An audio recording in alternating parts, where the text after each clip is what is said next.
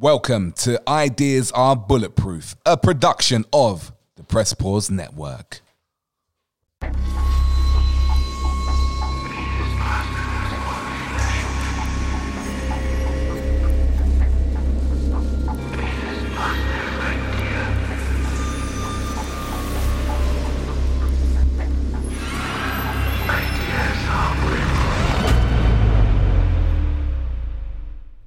And hello. I couldn't hold it in then. I was and we're back, but we just couldn't decide between hello.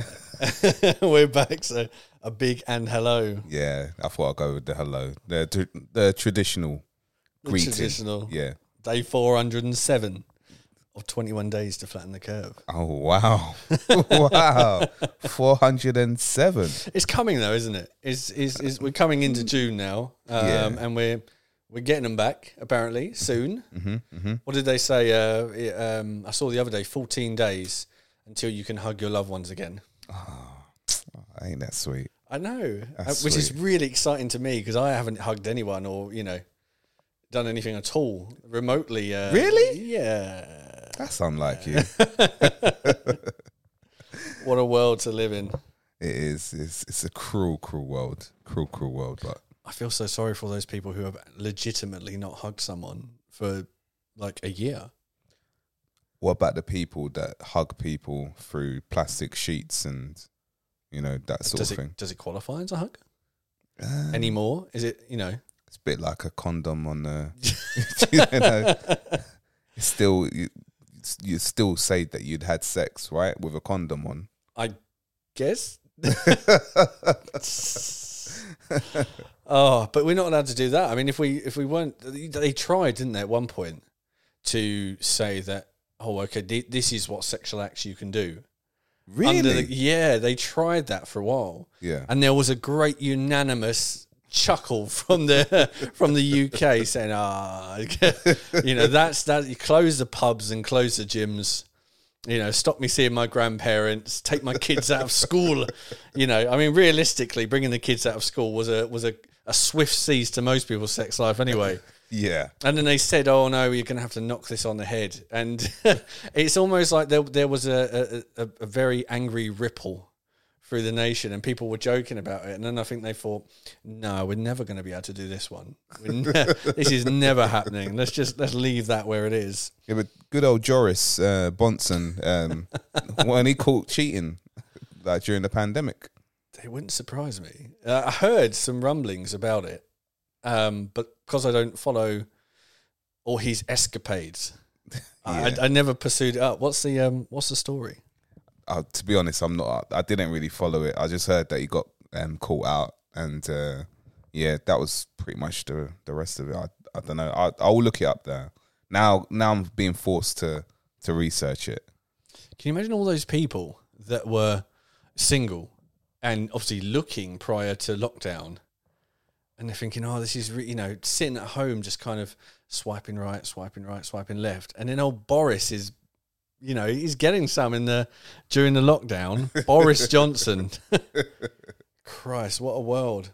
Do you think he used Tinder as well? Do you think he's got his own Tinder profile? He probably, maybe. I don't know. Do you think he goes under Joris so people don't know who he is? Yeah, I don't think anyone's going to notice if it's Joris, innit? So, also, another person that might be on that list is one... Mr. Gates? Yeah, pie face. Do you know, I saw it. I literally saw it today everywhere. And I was just like, wait, I wonder what was the straw that broke the camel's back. What was it? Was it, did Melinda go, you know what, Bill, I'm behind what's the word I'm looking for? So early. I'm behind the eugenics. And I'm happy with the gene modification we've got built up.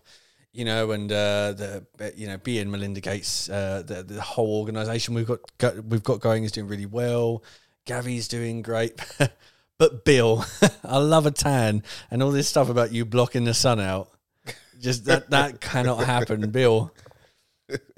Did you see? Alongside obviously all the the note, his public statement about now being, regrettably divorced after 27 years.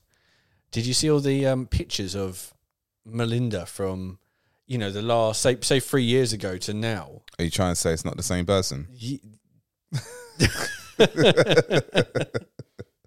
I mean, there's some. I've seen that. It's a dress. Like, the thing is that she looks completely different. Yeah, and a completely different gender. Completely different. So I think if I had a shave, I would make a more convincing Melinda Gates than than official Melinda Gates 2.0. Yeah. There's a lot of shade with this one. I actually heard a story. It's a disclaimer. I don't know if it's true, but I did hear a story that the real Bill Gates and the real Melinda are not in the picture anymore, and both of them have been changed. I heard a story. That's interesting. That's really interesting. I mean, she certainly has, without any kind of discussion. If you see the pictures from her from several years ago and you see her now, that's not the same person. Nah. People put on weight and, people have some surgery. Well, not us, not us peasants, but the higher ups, they have surgery done and, all the different stuff that people go through. But structurally, she is a different person, completely different nose, different eyes, different ears, different jawline. She got taller as well. Have you seen that? I've got to find it. Have you seen the picture of her in a dress and the arms are out? Nah. Girl swole. I think I did. She's massive. Yeah? She is. Yeah, man. She's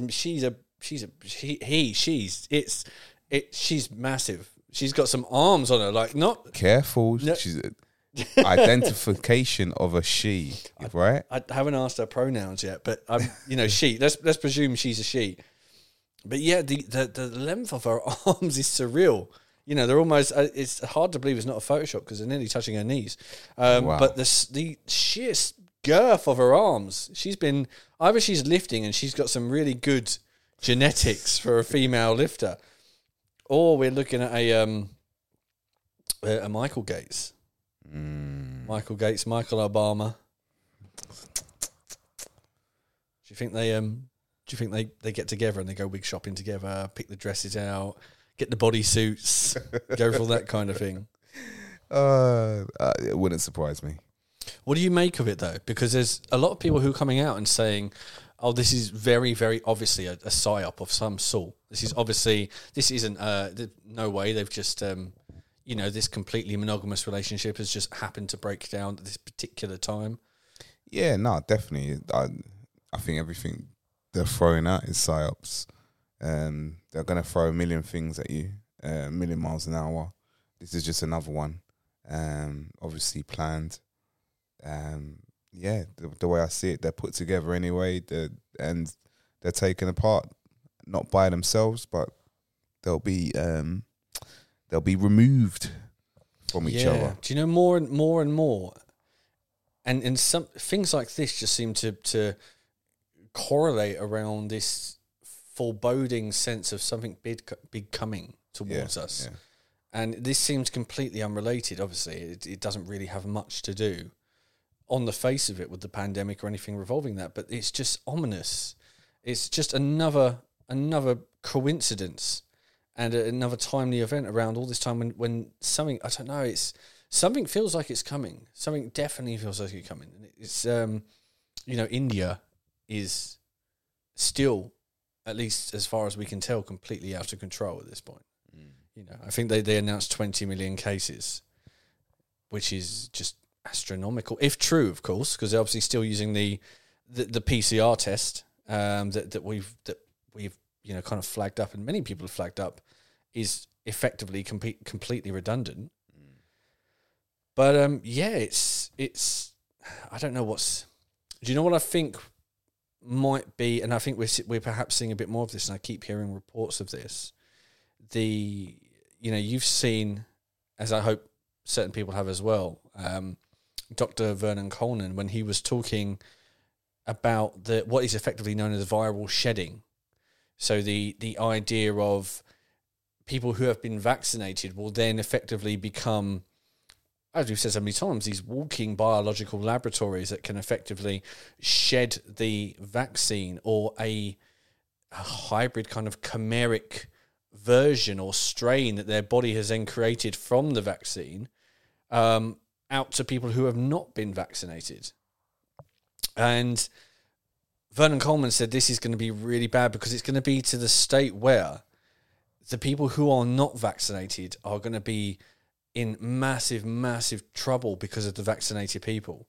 And that viral shedding is going to be huge. And, you know, I mentioned this sort of ages ago, and it's, at first I thought it was kind of, what would you call it?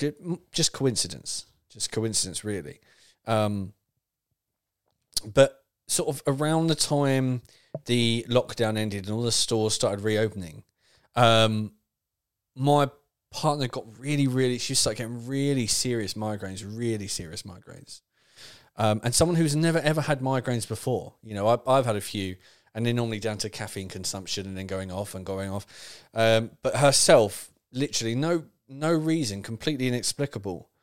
And they were going to sleep with migraines, waking up with the same migraine, taking a tablet and just taking the very, very edge of it off, but never managing to kind of really prevent them from coming through so strongly. And obviously we pursued it, and she went to opticians, and they said, oh, you could do with some glasses. So we got some glasses, and it's somewhat cleared up the migraines to an extent. But at that same time, you'll probably remember when I was saying on the group, you know, is anyone else feeling absolutely sort of wiped out, absolutely kind of almost decimated in terms of energy levels? And it seems like since the stores have reopened and life has somewhat returned, or people are mixing a lot more than they ever were, there seems to be a really heavy kind of, you know, what's it called? A fugue. Just a lethargy, a fatigue around everyone I speak to, and everyone's just feeling run down and tired. And if it's just yourself that's suffering from that, you can kind of say, well, maybe it's something down to me. Maybe it's diet, or it's sleep. It's any number of these things. But nearly everyone I spoke to has suddenly been getting, they're not ill. That's the thing. They're not ill. They're not displaying any kind of symptoms of illness. You know, there's no infection being fought. There's no signs of that whatsoever. But they're just not themselves. They're completely down, mentally suffering, physically suffering, and they're just, I said, lethargy is really just the best example of it. And even to people that are quite, you know, get up and go. And I am wondering, I was thinking earlier, you know, what if this is the effect of us being around suddenly all these vaccinated people? Because I was on furlough from January until April 12th, when all the stores reopened. I had to return back to work. And through the whole of the lockdown, I was reasonably okay, actually. I found, and this is the kind of cruel irony of all of this, is that oftentimes when you're given that extended break, you can recover mentally and physically from some sort of things. But as life returned to normal, that lethargy almost immediately kicked in, and it hasn't subsided at all, regardless of sleep or diet or any other things. It just seems to be, right now, being around people is seemingly making a lot of people ill. And, you know, there was a Twitter user earlier who normally posts some good stuff and has quite a decent following, who put up some reports from Pfizer that were translated from another language, so it was a little bit broken. But it was effectively saying that pregnant people need to avoid coming into contact with people who have had the vaccine if they haven't been vaccinated, because this viral shedding would affect the child, would affect the pregnancy. And many people have reported some really strange things, sort of, you know, suddenly suffering from nosebleeds or rashes or inexplicable bruising when being around people that have been vaccinated. And this could just be parents, for example, that have been vaccinated, and kids, you know, teenagers, young adults, whatever you want to call them, sharing the same household. You know, suddenly the menstrual cycle is completely upset and overturned. And as I said, you're getting rashes, you're getting nosebleeds, you're getting inexplicable migraines. And you know, that would that would be right in line with what I could see a great evil authoritarian power doing. You know, let's make a vaccine that it doesn't work. You know, the efficacy is not there. Doesn't stop transmission, doesn't stop you capturing it. You know, it lowers, although you've only got 80% of people asymptomatic, and of those asymptomatic people, a tiny fraction will die. But it stops you feeling bad if you would feel bad, effectively, for the very, very diminutive amount of people that would get it.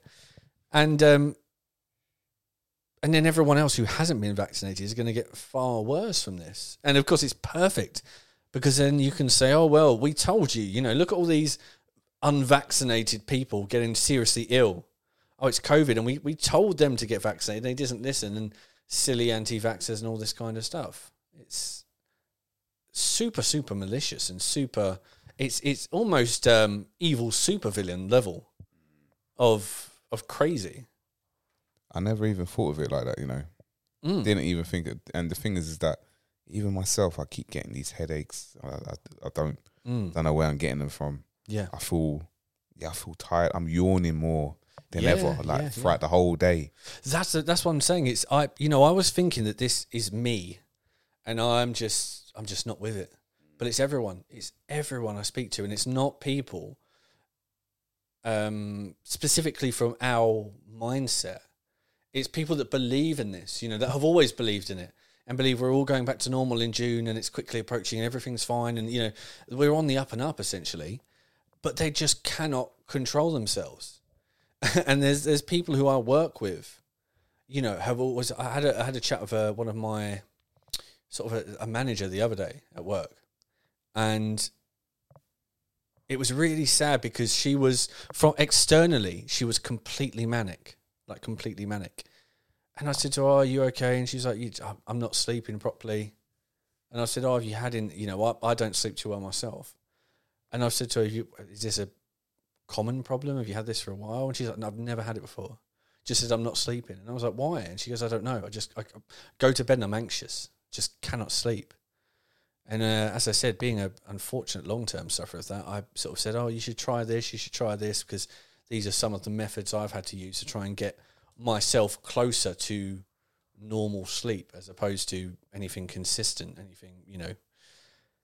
And she was just completely all over the place, literally manic. We were having a conversation, and half of the conversation didn't really seem to make too much sense. There was just, as I said, a complete mania there, hysteria there. And that can happen to anyone, you know. You lose everyone has a bad night's sleep here and there, but you'll only find when you miss a day and then you miss the next day. And what tends to happen is you get so anxious about having a good night's sleep. You go, I'm feeling all over the place. I need to have a good night's sleep tonight. This has to end now. That you get so anxious that you ruin the night's sleep because you're so anxious about having a good night's sleep. And it only takes about a week of that cycle for you to be almost a completely different person to who you are on the day-to-day. And it just zaps every single bit of patience and really everything from you. It completely turns you into almost a schizophrenic level of double person. And it's so strange because this is a person that's a manager that's really highly motivated, highly driven, always organisational. And that's just what I keep encountering. People that are professionals that are used to high levels of stress, high workloads, that have been on, you know, perhaps on furlough for several months and then coming back, or people that have not been on furlough, have been absolutely fine, all of a sudden, just being absolutely all over the place.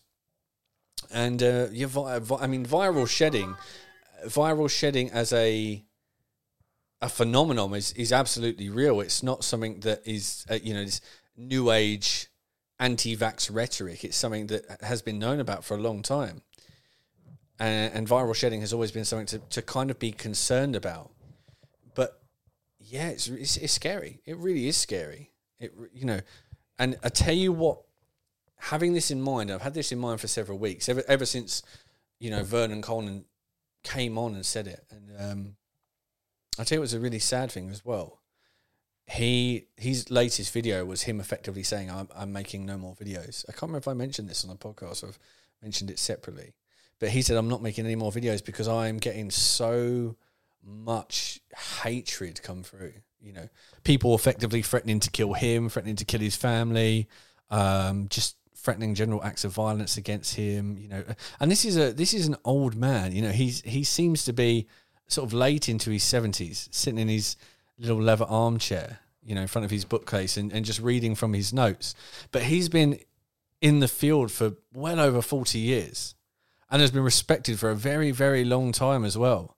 Very, very similar to Michael Yeadon, you know, former Pfizer R&D researcher, who, as soon as he started not towing essentially the official line, has then been lambasted and attacked and cancelled and taken down.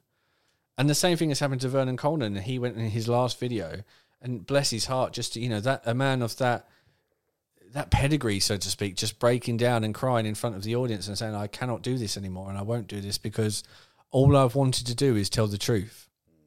And I mean, he's in a privileged position to some extent that he isn't, I believe, no longer kind of practicing, so he is retired and still keeps on top of it. So they can't really cancel him and make him lose his job, but the threats are enough, you know, to make you in. But some of his last videos were saying, you know, viral shedding between the vaccinated damaging the unvaccinated is going to be is going to be a really big concern for us.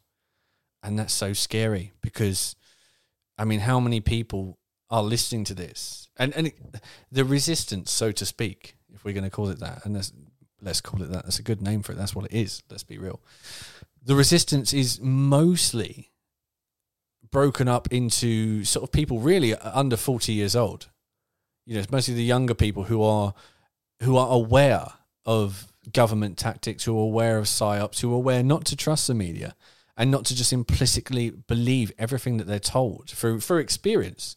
You know, the people these days are switched on, and the internet has been a double-edged sword in that regard. And it's been fantastic for spreading propaganda and genuine fake news, but at the same time, you can't control everything. You can't censor every single avenue that is there, and it's empowered a lot of people.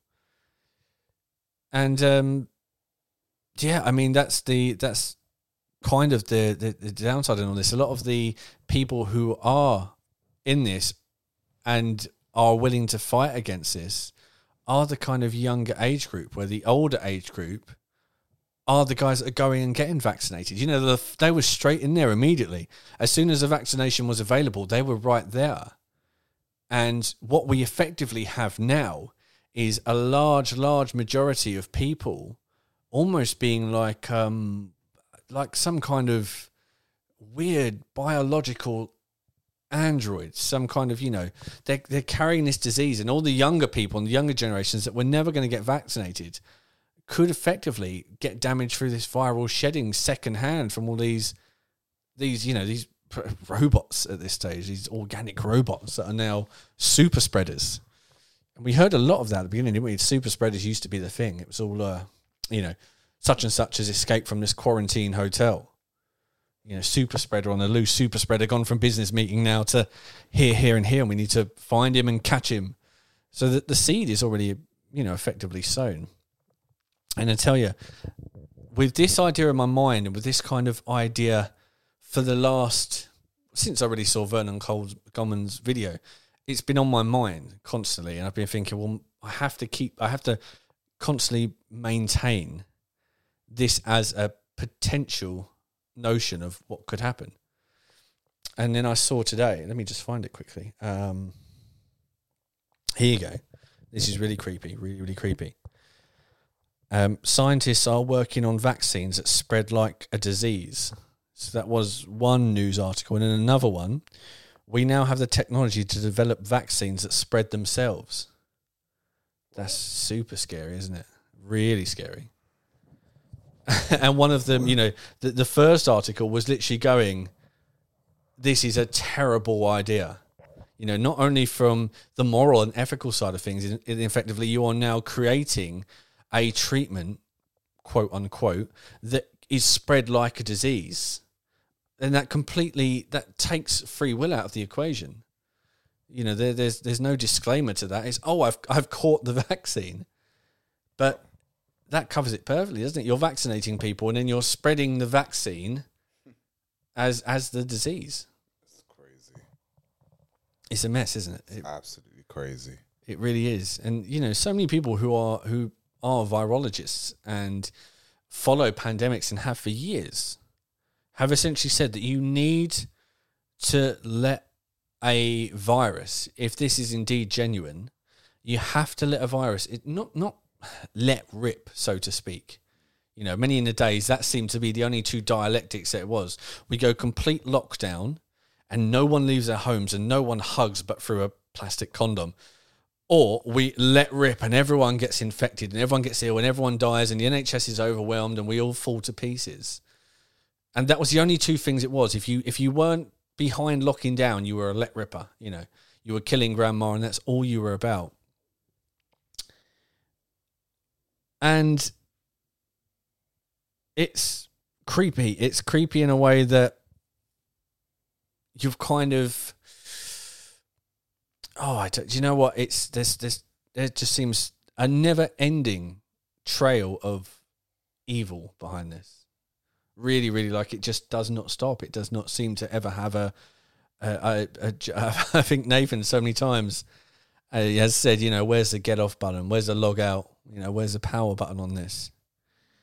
But it seems so perfect for something they would do. To literally say, right, let's create this. And we know we know from history that they have all these little schemes they come up with, all these little ideas, and they try them sometimes for decades. And then all of a sudden they come out and they go, oh, you know, we're going to start doing this. You know, chemtrails, great example. We've been being chemtrailed. And this is from the UK, but of course we've seen it in many, many other countries. We've been under the barrage of chemtrails almost daily for decades now, for absolute decades. And now they're finally talking about, we're going to start geoengineering. Oh, we need to fight climate change. We need to, you know, Bill Gates saying, as we mentioned earlier, going to block out the sun now because we need to fight climate change.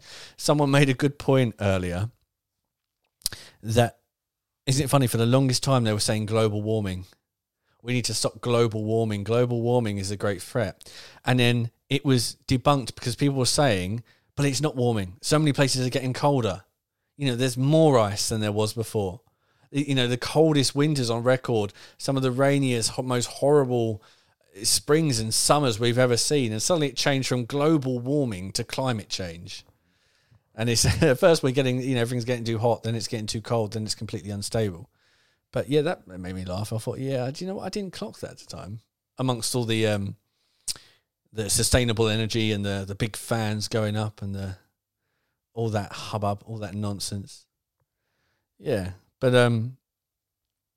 to be honest, of all the potential scenarios of what we could be facing, I think that's going to be the most sinister, and that's going to be the one that is going to be so difficult.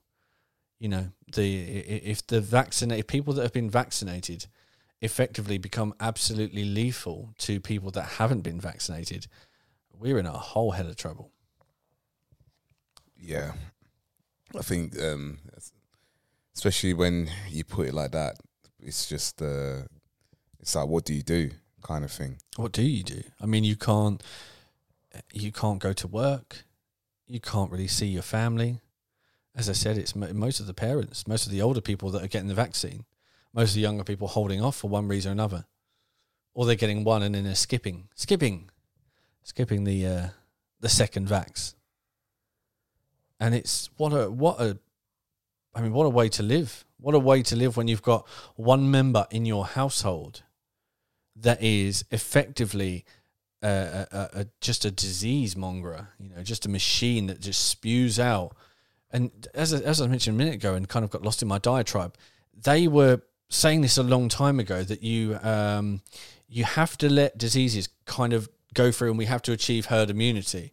And if you stop a virus from being able to effectively spread, you're not going to make it weaker. You're going to make it stronger, because it's starting to die out effectively, and it needs to become far more virulent to be able to spread, to be able to take over.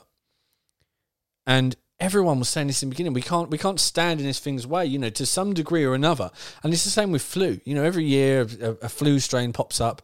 Everyone gets flu. Most people get flu at exactly the same time. You know, you have those December, January sniffles where everyone's sick, everyone's around you sick, everyone's got the flu. And then just like it's there, it's then gone again. And no one's got it. And then people are pretty much safe for the rest of the year. And of course, in those waves, there are people that unfortunately die. You know, most of the older people that are at the later stages of life. But we don't really stand in its way. And that's what we've done with, you know, people have said, obviously, flu this year, 2021, has been killed by COVID. Factually and statistically.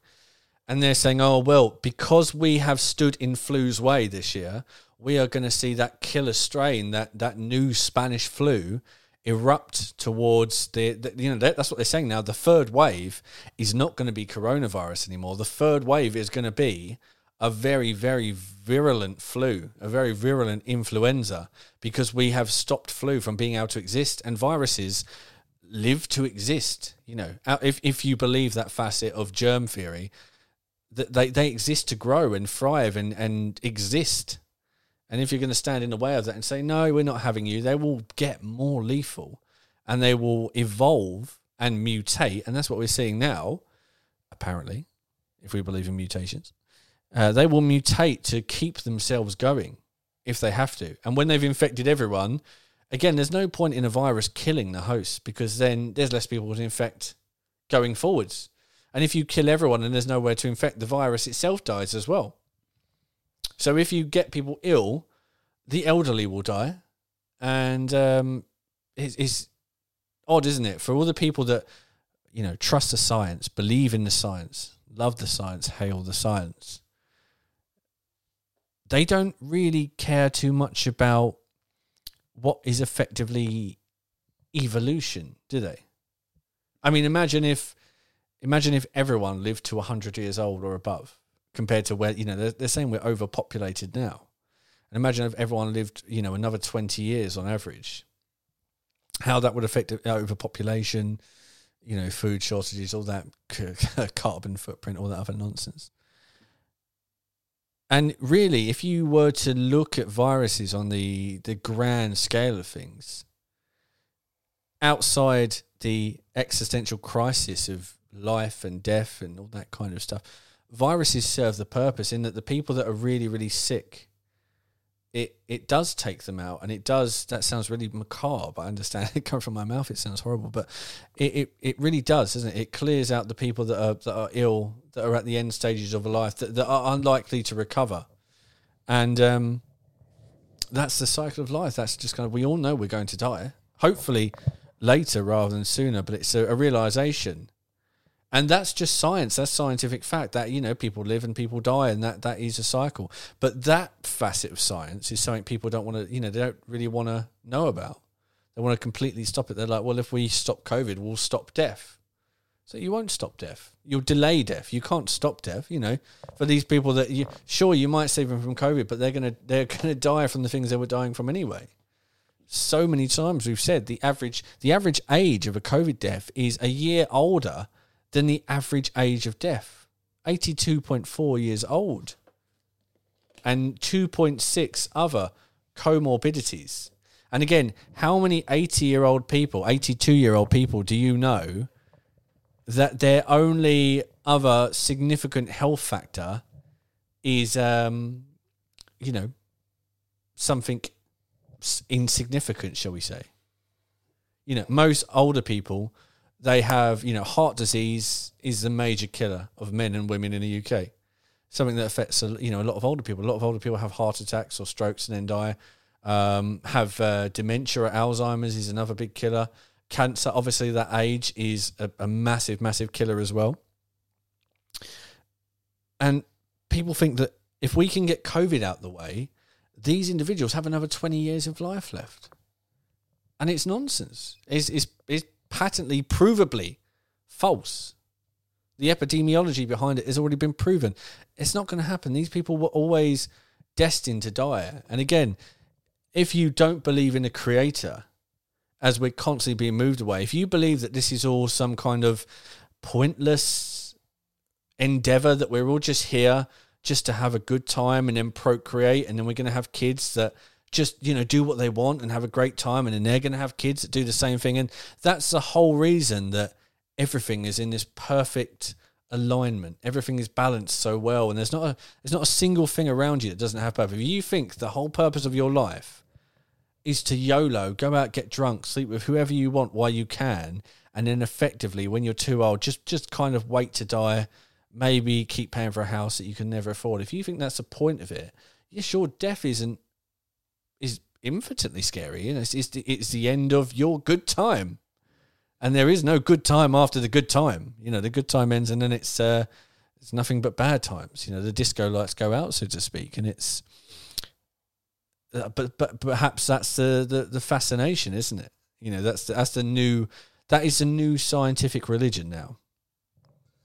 Just have a fantastic life, and you know, live your best life, even if it's not your best life, and then die, and that's it. There's nothing after. Just have a great time here, and then off you pop. See, people like to say YOLO. You only live once. No. You only die once. Yeah, exactly. And isn't it funny when they talk about the YOLO mindset, having a good time? Your good time is always at the expense of everyone else, is it? It's always, you know, go out and get absolutely obliterate yourself with alcohol and drugs without talking about the major stress that not only causes to yourself, but everyone else around you. And I know people, like a really, really close friend of mine. So even when she was younger, you know, she was standard teenage age, you know, experimental with drugs, with a lot of people do at that age, and alcohol. And then there was some kind of, she created some kind of mental episode where she just was having reoccurring panic attacks, and then was agoraphobic for about 5 straight years, and literally could not. This is someone who loved going out. You know, we would always go out, although I wasn't the big drug taker, drug taker, all that kind of stuff when I was younger. I would still go out with these guys, and, you know, we would do these sort of camp outs in the woods, have these fires, things like that, all the stuff that, you know, wasn't all the crazy stuff people are getting up to these days. But this is someone that loved being outside, was a massive social butterfly, was always everywhere, really outgoing, and then literally could not step over the threshold of a house, you know. And after about 2 years, managed to go from her house and sit in the garden. And it was like, oh, fantastic, let's all go, you know, she's having a barbecue outside so we can go and see her, you know, birthdays, things like that. And that was nice. And over time, through a lot of hard work and a lot of effort, managed to get back to essentially life that we all take for granted, and is now maybe not so much anymore, but was going on holiday and going skiing and trying to make up for so much lost time. And this was someone who perfectly embodied the YOLO mindset and everything about it, and completely ruined themselves. And that's unfortunately, you know, someone I went to school with took a single pill in a local nightclub and just went into respiratory failure and died at 18 years old. And again, that's just if you're talking about the trappings that try and get you away from reality, so to speak. But then we're constantly being pushed with the over-sexuality, where it's like, don't settle down. You know, don't find a partner. Leave that till much, much later in your life. Go out and sleep with anything. Father as many illegitimate children as you want to do. All that kind of stuff. And again, guys, they follow that because they essentially have this, you know, your hormones take place, but all these different things that you could put these passions into, they don't care about any of that. It's literally go out and put all of your passion, all of your energy, all of your drive, all of your kind of, you know, what makes you a man, pull it into just hunting desperate women in clubs. And the sad thing is, these guys never really grow out of it. They never really grow out of it unless you have that kind of awakening where you realize that when you connect with someone and you effectively begin a family, that's the only time you really grow. You know, these bros don't grow. Most of the time they're out there, you know, they're doing the same stuff and they're never able to settle down. They're never able to hold down a relationship. They're never able to get to form anything cohesive. They're not good role models to their children, and then just not good partners to their wife. And again, it's misery everywhere. So this kind of, YOLO, you only live once, but you do live but at the expense of everyone else around you, at the expense of your family, at the expense of your father, your mother, your children, your partner, your wife, your husband, whatever it is. It's not a great life. And again, this is, me and Chris speaking, this is probably not from people that have followed that to the letter of the law, but I'm sure, as we've both got older, it's something that, I'm 30, I've still got guys my age that are worse than they were when we were like 18 and 19. And I'll still see them and think, Christ, man, like, how is it still going like this? Like, how have you managed to exist in this chaos for this amount of time? And there's nothing there. But of course, when you're in the rabbit hole, there's no one to plunge you out, because that's what you've built your life on. You've built your castle on sand. And there's no one to pull you out. There's no one to really, you've gone your whole life about being essentially a lone hunter, an alpha wolf. But then you need that other wolf to pull you out, don't you? You need someone there to help you, and your family's given up on you because you're a mess. It's really sad. It's proper sad that, and obviously, music doesn't help that these days. That's all it's about, isn't it? It's really, not great. Not great. I was watching last night. There's a guitarist on YouTube, and he goes on, live chats like, Omegle and Chat Roulette and all that kind of thing. And he's a sensational guitarist, can just play anything. If he hasn't heard the song before, most of the time he's like, let me listen to it for 30 seconds, listens to it, and then he does covers for people live. But all these young girls, young guys, things like that, the people in his chat are requesting songs and bands and things like that I've never heard of. And I've made a habit the other night of when there's songs that I haven't heard before, I'll go and listen to them. I'll pop the name in on YouTube and then I'll listen to them. And every single one of these songs that are coming up and these bands and these groups are junk. And do you know what? I say this, I hope this isn't the gradual fall into being a new millennial kind of boomer where you're like, everything sucks but my stuff.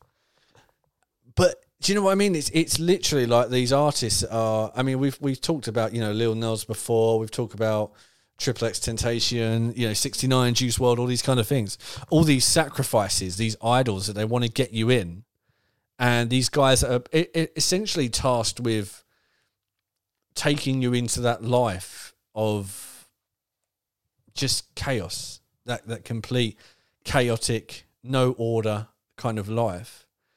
And they're what the kids, they're loving them, man. Literally loving them. And it makes you love it because so many of these guys, you've never heard the song, you've never heard it on the radio. It's not played on conventional radio. You haven't heard it on, the time you hear about it making its way around social media, for example, you pop onto the YouTube track for it, something like that, and it's got, 180 million views and it's been up for 2 days. And you think, well, could it get 180 million people listening to this random artist that no one's ever heard of in 2 days?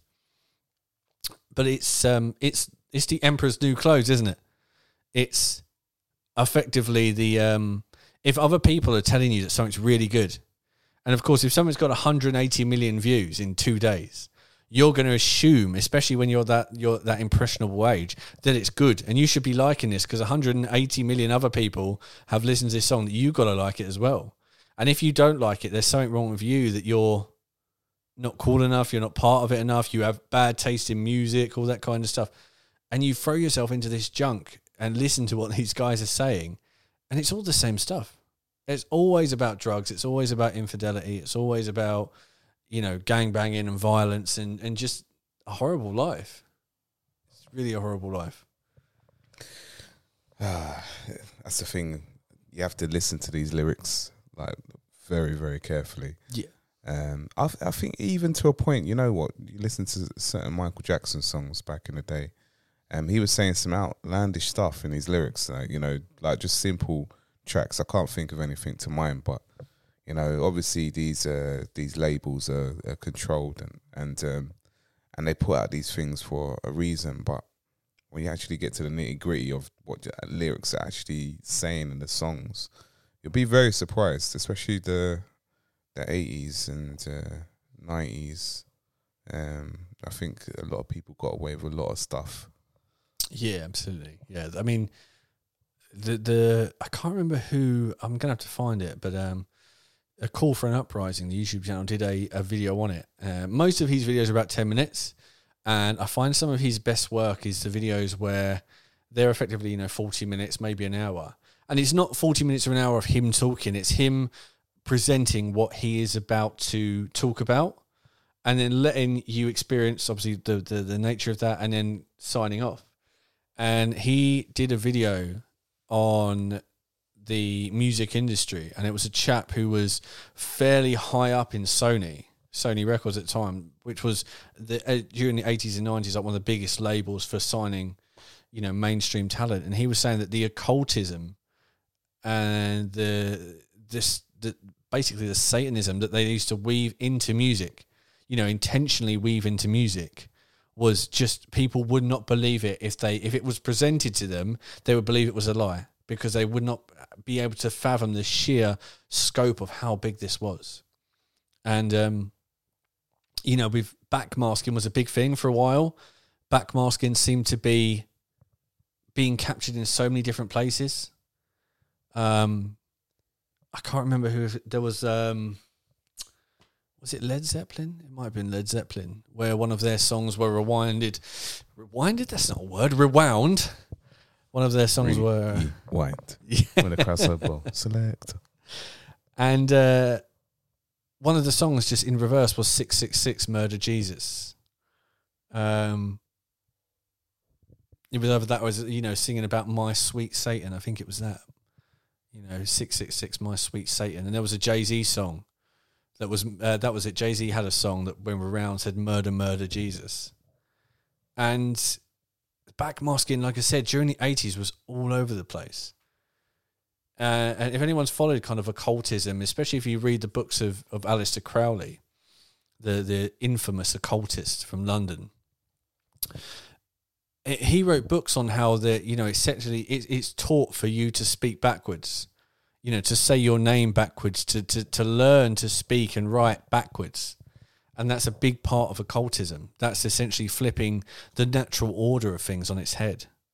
And it allows for the ritualistic change inside you to I don't know what to do, to be part of this weird, twisted cult, perhaps, no less. Perhaps that's literally all it achieved. But yes, backmasking was massive back then. But this producer and part of Sony was saying that you wouldn't believe the levels it was, and he left because he couldn't stand being a part of it, but had people that were still working within it. And he was still talking to them, decades later, and they were still saying it's as bad or worse as it's ever been. And, when we're getting what we're seeing now, if you look at as Chris said, if you look at the lyrics, but you look at the esoteric, the symbolism in these videos, it's so obvious that, most of the time you don't understand what they're... Watch most music videos. Music videos, but, back in the day, I listened to, when I was younger, I listened to like a lot of rock music, a lot of metal. And it felt like at a certain point in time, when rock was kind of coming up, the idea was to use rock as the... that was where a lot of the occultism was. A lot of the Satanism was. That's where they thought was really going to catch on. And it seems as rock and metal went on, they realised that was music for the outliers and less so for the mainstream. And then a lot of the pop music was the one that got all the stuff got woven into. But most, you watch a rock song or a metal song, it's a couple in a flat having an argument, and then the man storms out and he's insinuated that he's always abusive, and the woman's crying, and there's a story there that's quite easy to follow. You can watch it, you can listen to the lyrics, you kind of understand exactly what's going on, and the music video fits what's going on. It's very, very generic, very unoriginal, very boring, but there it is. It's really, you don't need a movie to create it. If you, for example, Green Day, have a look at the video for Green Day. Wake Me Up When September Ends. That was a straightforward music video. Two lovers growing up together, teenage lovers, very much like if anyone's seen The Notebook, that same kind of thing. News reports of all the war on the TV, and then the the young guy joins the army, and it's all about him going into the army and struggling and wishing he was just at home with the woman that he's, and it's that's a very easy to understand storyline. That's something that people could relate to, because it was at that same time when the post 9/11 era, when so many young guys were rushing away to fight the terrorists. And again, they were leaving behind young wives. They were leaving behind young girlfriends, families, because they thought they had to fight to defend them. And it's a very easy to... But if you look at some of the music videos that are out now, they make no sense whatsoever. They don't make a single iota of sense. We joked about Lil Nas's video when he was being, sodomized by Satan. What is that about? What's the story there? How are you meant as a individual meant to relate with that? It doesn't even go with the song. It doesn't. Not There in was the slightest. It's mad. And I saw another one, and I can't remember who it was by. That's going to gripe on me, but it was at the time. It was all over the place. Where there was an artist. He's like a black singer. You might have seen the video, and you might know who I'm talking about, but you might not at the same time. And he was effectively, there were these two women, like, kind of the typical Hollywood blonde bimbos. And they had so much surgery, they were all scarred up and messed up and covered in bandages. And they had him as a kind of weird sex toy. But then they cut his head off. But his head was still alive singing. And then they were sleeping with his body, using his body with no head on. What? Yeah, it was an absolute mess. I really got to find it just so you can see it. And I was watching this video thinking, what the hell is this about? Literally, what the hell is this about? And this same guy had so many stuff that was related to biblical, was related to selling his soul, had upside down crosses in his video, all this kind of stuff. And it was a mess. It was literally a mess. And I was reading through the comments on this video, on the YouTube video, and people were like, oh, yeah, man, it's really deep. It's him kind of talking about this stage of his life and, all this kind of all this junk. And I was watching it thinking, again, you don't really understand what you're about. You have no idea what's going on here. And it's nothing to do with any of that. And there's so much of that. There's literally so much of it. So much of just a mess, literally a mess. But I'm desperate to find it now. It's not my kind of music. So when it was all over the place, I was like, I want to see that now. I'm trying to think who the artist was. Give me some black like R&B style singers that are kind of about right now. The Weeknd. Do you know what? Might have been The Weeknd straight off the bat, actually. I'm thinking... If you've nailed it that quick. I'm thinking, like, he's done some very demonic performances. Of the Super Bowl one he done recently was a demonic performance. He done a concert in Denmark or Norway where, and I've got the video, if you slow down the background... Like he had, like they have words like in what's it called?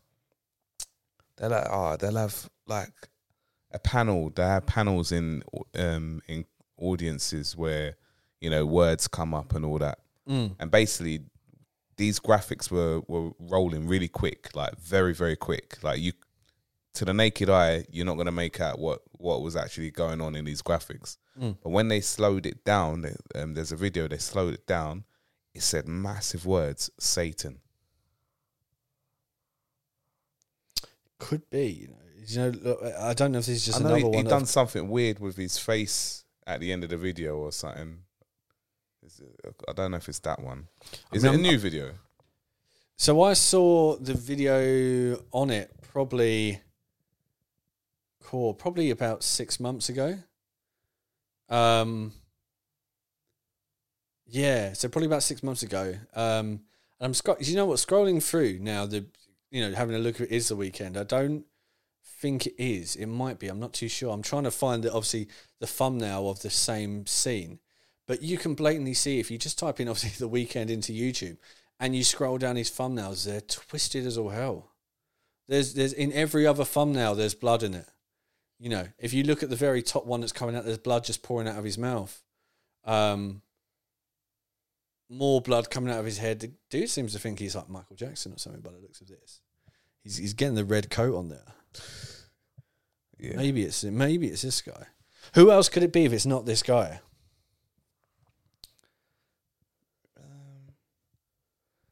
Don't show your age now. You got to be on it, man. You got to be on this. No, who would it be? We need a phone in, don't we? Yeah. We need a phone in episode to get anyone here just to be like, guys, give me. I can explain the video to you, and you call up and tell me who it is. I'm gonna have a power through of a Call for an Uprisings video, and I didn't realize he had so many subs. Actually, it's quite surprising. I mean, like everything else, I do sort of get a little bit concerned sometimes that when you see, truthers with these massive, massive followings, that, they could be controlled opposition to a degree. It's quite scary. And 500,000 subs is an awful lot to have. But at the same time, I guess he's made so many channels because the channels keep getting deleted. So there's a channel makes another channel, makes another channel, makes another channel. But yeah, even outside of that, I mean, if we look at Justin Bieber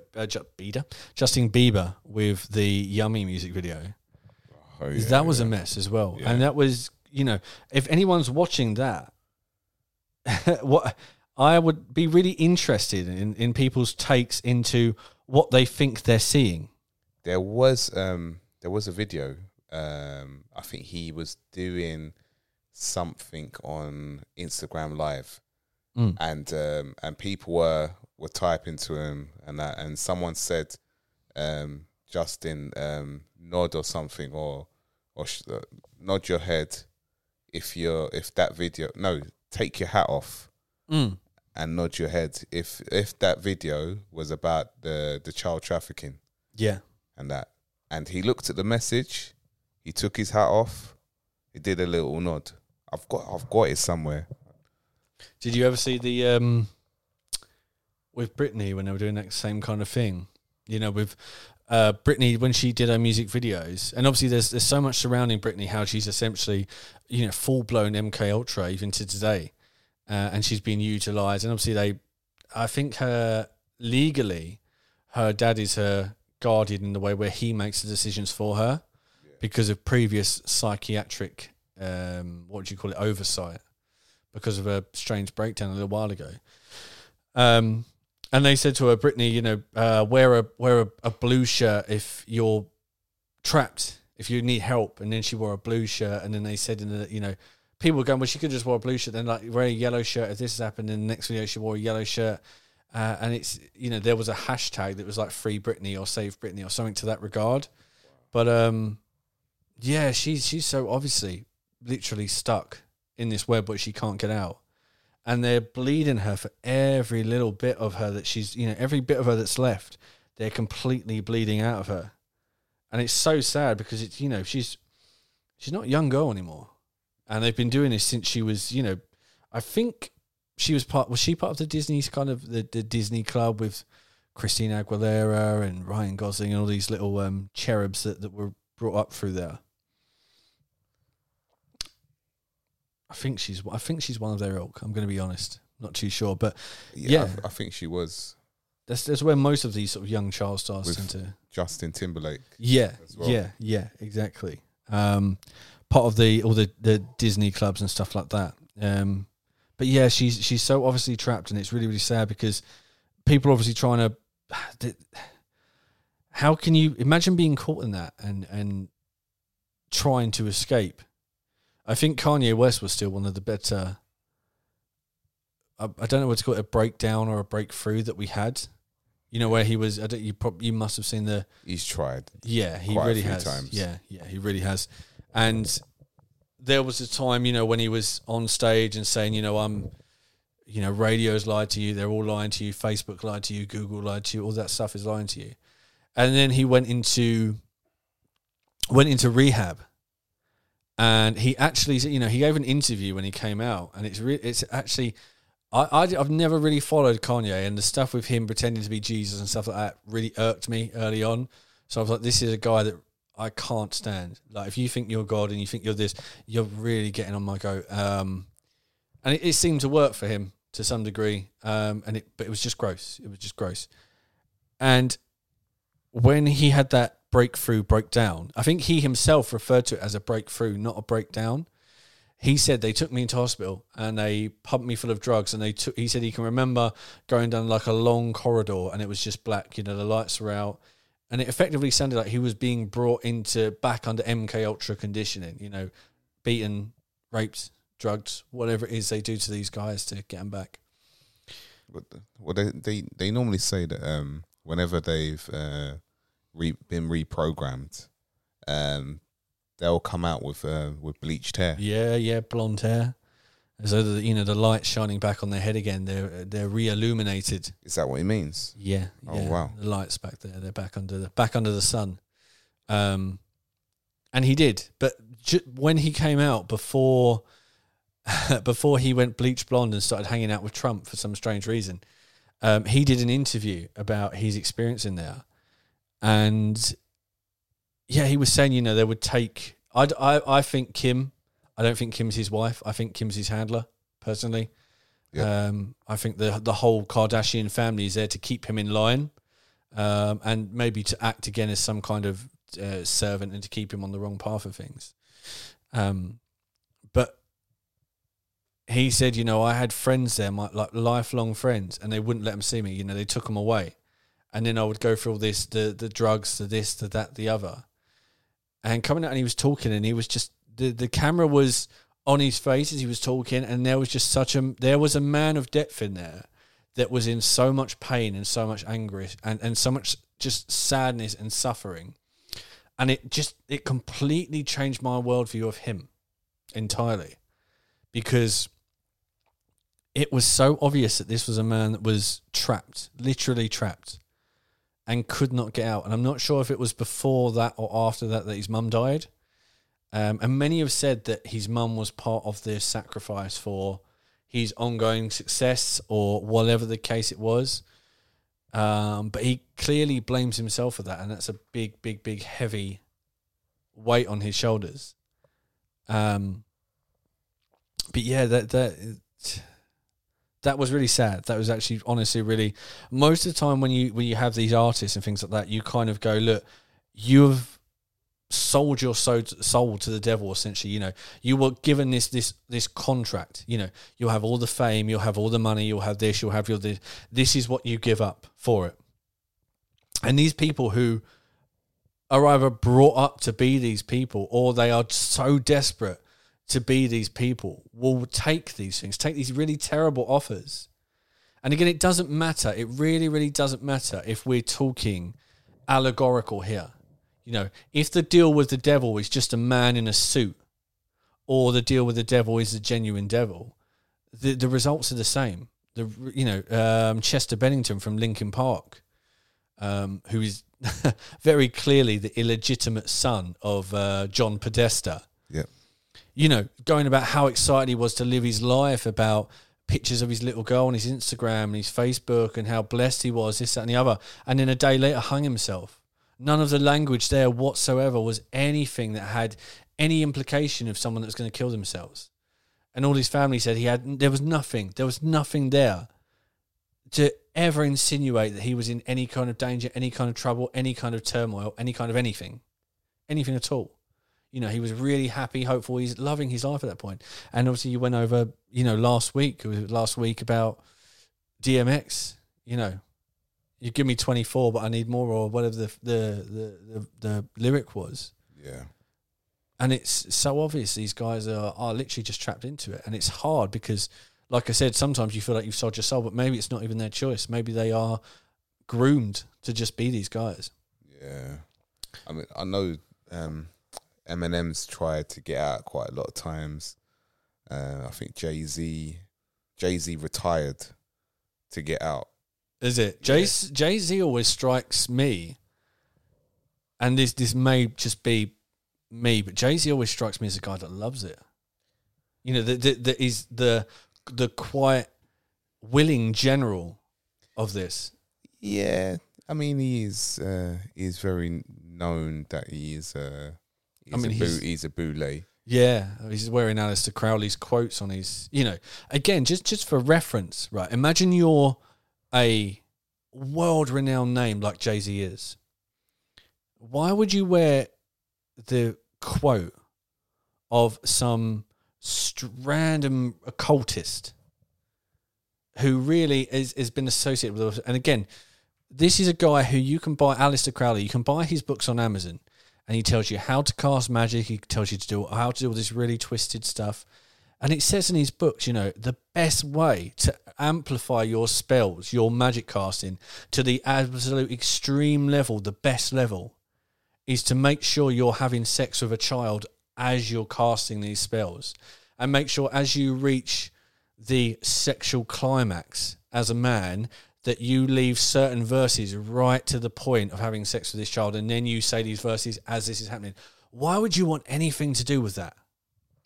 That's mad. And this guy, and he's on the Beatles album. He's on the is it Dr. Pepper, Sgt. Pepper, the Beatles album, standing there in the background, and it's him. The Beatles have confirmed it's him. It's not someone. Oh, it looks like Aleister Crowley. They're like, it is Aleister Crowley. And there's a video, an interview Jay-Z's going where he's got a jacket on, and it has Aleister Crowley's "Do What Thou Wilt" quote just straight across the chest. Why would you want anything to do with that? There is nothing good about this guy. There was nothing admirable about this chap whatsoever. I think Jimmy Page, the guitarist, bought his house as well. And there were rumours that there were all the corpses of children under the house. And it's just twisted. You know, it's really twisted. Considering Jay-Z is a dad as well, apparently. You know, remember Beyonce's belly folding in half on Ellen, you know, as she sat down, completely folded down the middle. Yeah. But yeah, why as a man would you do that? And again, it's not like a cool artwork. Do you know what I mean? There are people walking around that are wearing Che Guevara t-shirts who have no idea who Che Guevara is. No idea what he stood for, what he's about, anything like that. No inclination. Because again, they just think it's cool. They've seen other people wear them. No one's wearing "Do What Thou Wilt" t-shirts. No one's going around fist bumping and being, yeah, do what thou wilt, bruv. That's not a thing. It's not, this guy doesn't have that kind of clout where you're going to wear his, you know, if you had a shirt with Aleister Crowley on it, his face in perfect detail, no one would know, you know, they think you had Elmer Fudd on your shirt. No one knows who Aleister Crowley is. He's no one to regular people like you and me. He's a zero. And yet, Jay-Z's got that splashed across his chest. And I know when Kanye had his moment when he went completely, you know, crazy, eventually on stage, had his breakthrough, you know, he was saying, oh, Jay-Z, don't send your guys after me. Like, don't send your killers after me. Yeah, it's always seemed like Jay-Z is, you know, he's always flipping the pyramid. He's always doing the 666s. He seems like maybe he's another, I mean, I imagine it must be for some of these guys where they go, look, I'm never getting out of this. Like, I am trapped in, and I might as well just go for it. I might as well just embrace this life and be like it. And I think there was a rumor a while ago that Jim Carrey was one of those kind of guys as well. And another person I never really know how to feel with, because at one side we have seen him trying to get out. You know, we saw him try to get out. We saw him, you know, go on it. Was it Jimmy Kimmel? I think it was Jimmy Kimmel. It might have been. I lose track of all these guys. Yeah, it was. Know, and he's, you know, he said, you know, came out and did the pyramid and stuck his tongue through it. Did it to the audience. All the audience were laughing it up, eating it up, and he, you know, sat down, kept doing it. You know, inexplicably, just come out. And Jimmy Kimmel said, "Oh, what's that? What's that?" And he's like, "Oh, well, you don't know what that is. You don't know what it is. Jimmy Fallon doesn't know what it is. Oprah doesn't. You know, none of you know what this is." You know, and did it again. And he said, "What is that?" And he goes, "Oh, I'm fed up of it. I'm fed up with the lies. I'm here to, you know, blow the screen off it. It's the all mocking tongue. It's the symbol of the Illuminati, and you're part of it, and all the celebrities are part of it, and you're all pretending that you don't know what it is. And then Jimmy Fallon was doing it next to him as well at the same way. And, at some stage it could have just been a big mocking ritual, and that could have very well been what it was. Let's do that stuff they do where they go, look, talk Illuminati, tinfoil hat, lizard people, you bet the earth is flat as well, don't you? That kind of, let's make a mockery out of it. Let's really laugh at it. And then when someone else goes, oh, do you know what?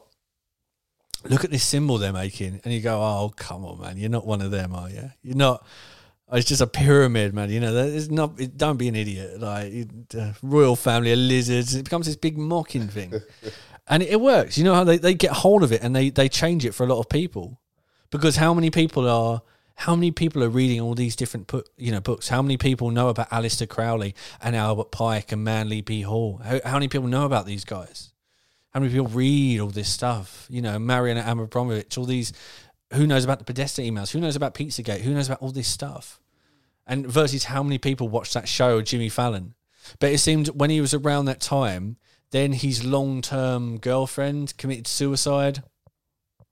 He was seen carrying the coffin like in obvious distress, and then he went away and just reinvented himself. Didn't have the blonde hair. I don't think that would suit Jim, but he went away, disappeared for ages, and then came back with the big beard, and he was a New Age spiritualist, who was painting pictures of Jesus and all this kind of stuff. But it was him essentially saying, it's all fake. All of this is fake. Reality is fake. None of this exists. It's all a lie, essentially, a big perpetual lie. And there's been a lot of them. There really has. I remember you've probably seen the Katy Perry one as well. Where she's on stage singing. Oh yeah, yes. And then you can see it's like she's being chased by something. Yeah. And she's like running around the stage looking for something. She has no idea where she is. Going from doing this really energetic performance to like a full-blown mental episode, and then collapsing, just falling to the floor, and security run in, pick her up, carry her out. And then, what do we see? This is Katy Perry back in the long black hair days. And then when we do see her next, Katy Perry's been rushed into rehab. Katy Perry's in hospital for a couple of weeks, and we see her. She come out. She cut her hair short, and she's got blonde hair. And she went, "Oh, I just overheated. I just overheated." So okay. Yeah, right. Do you know I've been hot sometimes in my life? I've been, I've never suddenly completely forgot where I was, and then looked for a way out as though I was a child, and everyone around me was laughing at me. Wearing masks. There was such a look of fear. Wendy Williams as well. That was another good one. If you saw that one with when she fainted. Yeah, when she was dressed as the Statue of Liberty. Yeah, but there's something about that. Again, if you're listening and you haven't seen it, I imagine most of the people listening to the show have probably seen this and quite up to date on this kind of stuff. But if you haven't seen it, it's worth watching. Where she's just dressed as the Statue of Liberty. And mid-sentence, she just stops talking. But there is, all of a sudden, this dawning look of fear on her face that is like someone is about to kill her. And do you know what? One of the most haunting things about it, it's almost not an adult look of fear. It's like a childhood look of fear that has been buried and is coming back up again. And she looks absolutely terrified and then just collapses, just straight up collapses. I think she blamed that on overheating as well, didn't she? Or stress, or one of them? Yeah, of course she did. I think especially the, now you say it, the Statue of Liberty was one. If you really look at the Statue of Liberty, there's so much stuff about it. I'm not going to go into it too much. But firstly, it's a man. Yeah. Do you know what? I've heard that long before I was into all of this kind of stuff. Yeah. People were saying, "Oh, it's a man." Like the Statue of Liberty is a man. It's not feminine at all. Nah. Look up. I think it was the statue of Lucifer. I can't remember what artist, a famous artist, made this statue, and it looks strikingly the same, like the same pose, same eyes, face, nose, definition, everything. It's the same. Yeah. The exact same. There's a lot more towards the Statue of Liberty as well, but yeah, Statue of Liberty is a man. We'll do a. I mean, wouldn't it make sense? I mean, we've obviously joked, but it's not been a joke over the past 2 episodes about Michael Obama and about, you know, Melinda Michael Gates. And again, when you see them, they are men.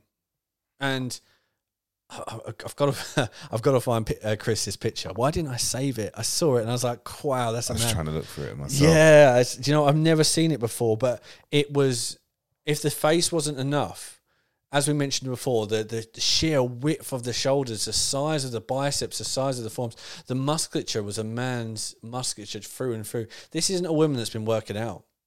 You know what I mean? Like it's most guys, if you're listening, you've been to the gym. And you've probably seen some girls that are, you know, you get your standard glamour girls, you get your cardio bunnies, but you've probably seen a couple of girls at your gym that are pretty, you know, they're pretty serious into it. You know, they're some. I've known girls that compete for a living in weightlifting and kind of, you know, bodybuilding contests, best, you know, composition of body, things like that. I've known people that compete and they look nothing like that, because unless you're on steroids, you cannot achieve that, and even then you cannot achieve that masculine frame. It was a male frame through and through and through and through, and it's almost like, you know, the Statue of Liberty wearing the crown of Isis, lifting the flame up. It would be so ironic, it would be so perfect for them to have a great big quote unquote female, what people think is a female, you know, dressed as a female across everyone. It's a great big statue to kind of how they think about things. They love that kind of stuff. They really, really do. It's obviously, if you're ever thinking, and I've said this so many times, the entire gay culture, so to speak, was created, first of all, and then steered in a certain direction. And the sad thing is, a lot of people that are, a lot of homosexual men particularly, because there isn't that much, there was never like a female gay culture. It was very much a male gay culture. You know, the stereotype was always having the very, very effeminate men. And that was the poster child of kind of, you know, maybe the patriarchy at work. But there was never in my mind at least, has there been a big push on the kind of butch lesbian or the lesbian anyway, outside of porn, where male, the very vocal, flamboyant male homosexual has kind of been plastered everywhere, all over the place. And it seems that really all that celebration was just a vehicle, effectively, to then go on to the, you know, the RuPaul, the Drag Race, the transgender, the transsexual kind of, that kind of movement. It almost used the gay scene to bring that about. And it's when you've done as much deep diving we have, and when you do these deep diving, when you do these reads, you cannot say that this is not, for some reason or another, this is something they idolize. You know, this is something that has been ingrained in their cult/culture for the longest time. And I, you know, honestly, no one seems to really have the answers behind it outside of that. It's just it is a breakdown of the kind of natural order of things. It's a reversal of the, you know, the male and female. It's a complete conglomeration of both, which says we're going to spit on essentially God's order of things. And yeah, that's where we are right now. You only have to look at, you know, the thing is, they can hide so much of this behind diversity. So anytime there's a program, you know, anytime there's a film, there always has to be the token, once gay, now transgender character, you know, in every show. And they say, oh, well, we're trying to be inclusive of everyone. But that was never really a requirement 20 years ago. You know, people, it's not we're all so much more woke now and we really care, because your average person doesn't really care. I don't think your average trans person really cares that much about being represented in every single film, musical series, cartoon. I don't think they cared that much about it, from what I've read anyway. And as mentioned last episode, so many trans people just feel completely betrayed by the movement because they feel it's not representative of them. It's a snake that's just got completely out of control and has put many suppositions on them and attributes that just doesn't represent them. And they're kind of fighting against that. They're always pushing against that. They're always having to kind of instill new values in people because they're just being presumed to be this way or that way or any other way instead of just themselves, which is, it's horrible because it's a unique battle to them.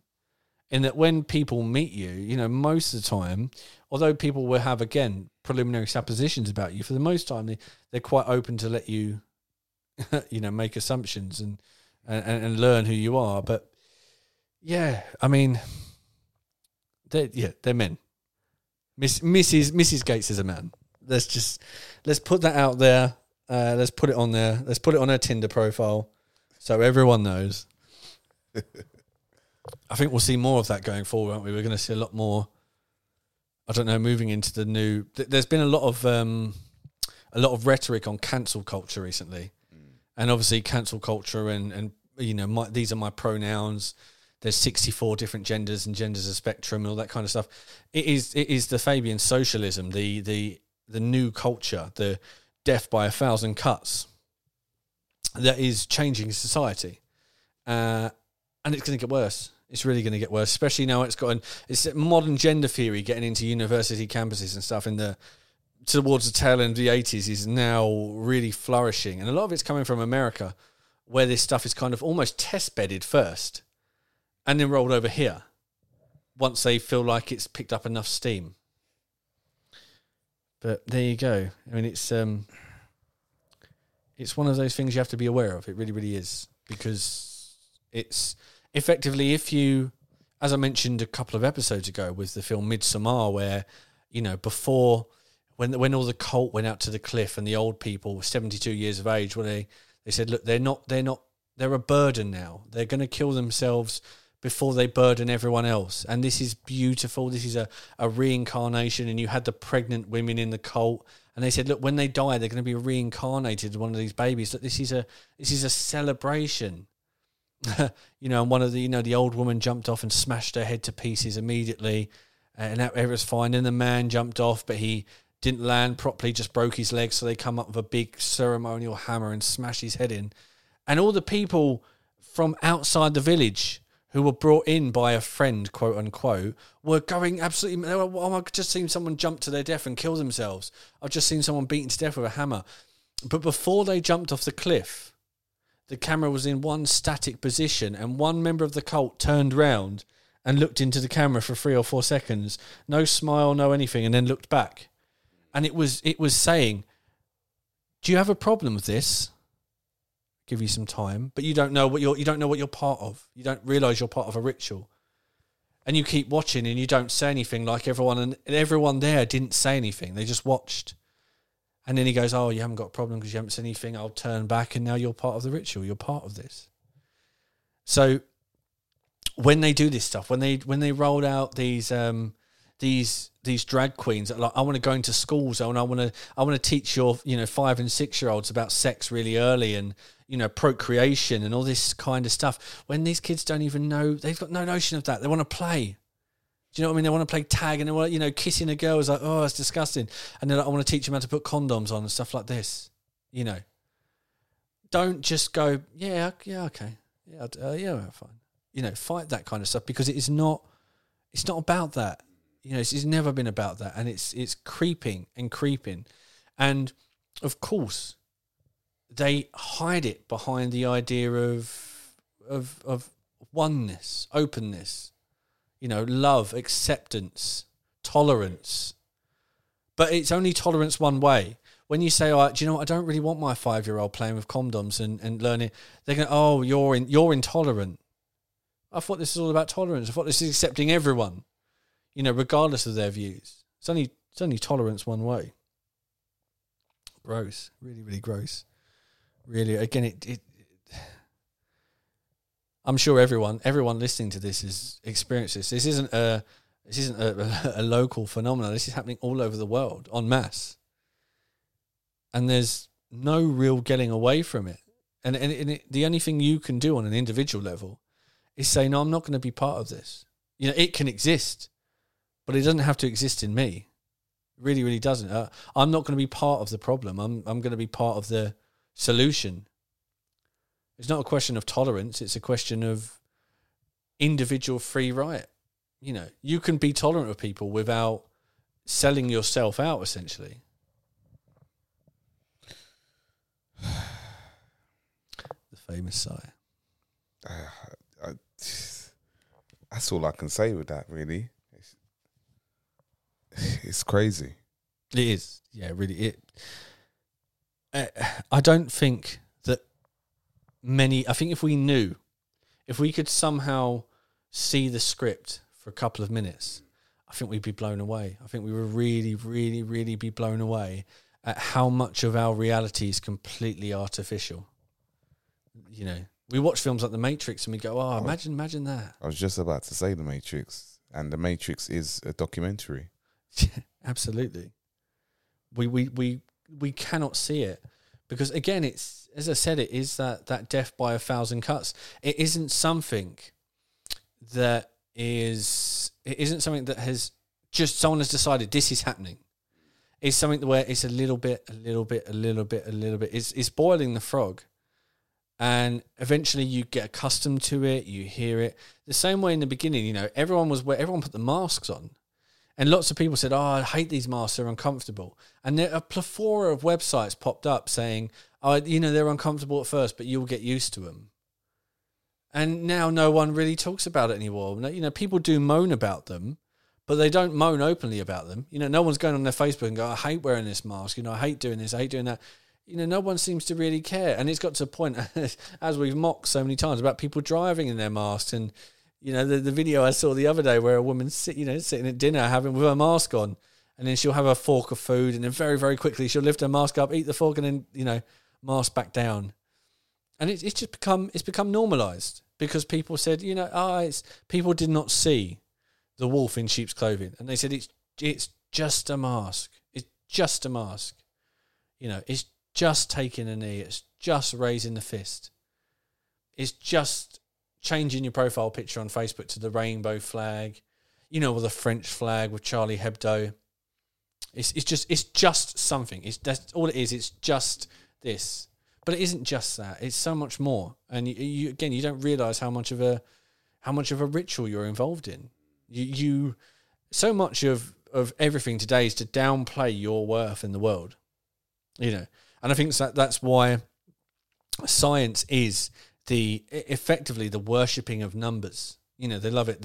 When you're talking about the solar system we live in and the galaxy, it's billions of stars and trillions of light years and, you know, millions of square cubic meters of gas and, you know, billions of years. Humans have been around for billions of years, but probably billions more. It's all a big numbers game that makes you feel like, oh, I am really inconsequential and pointless. And I'll be here for not even a quadrillionth of a heartbeat. And then I'm gone.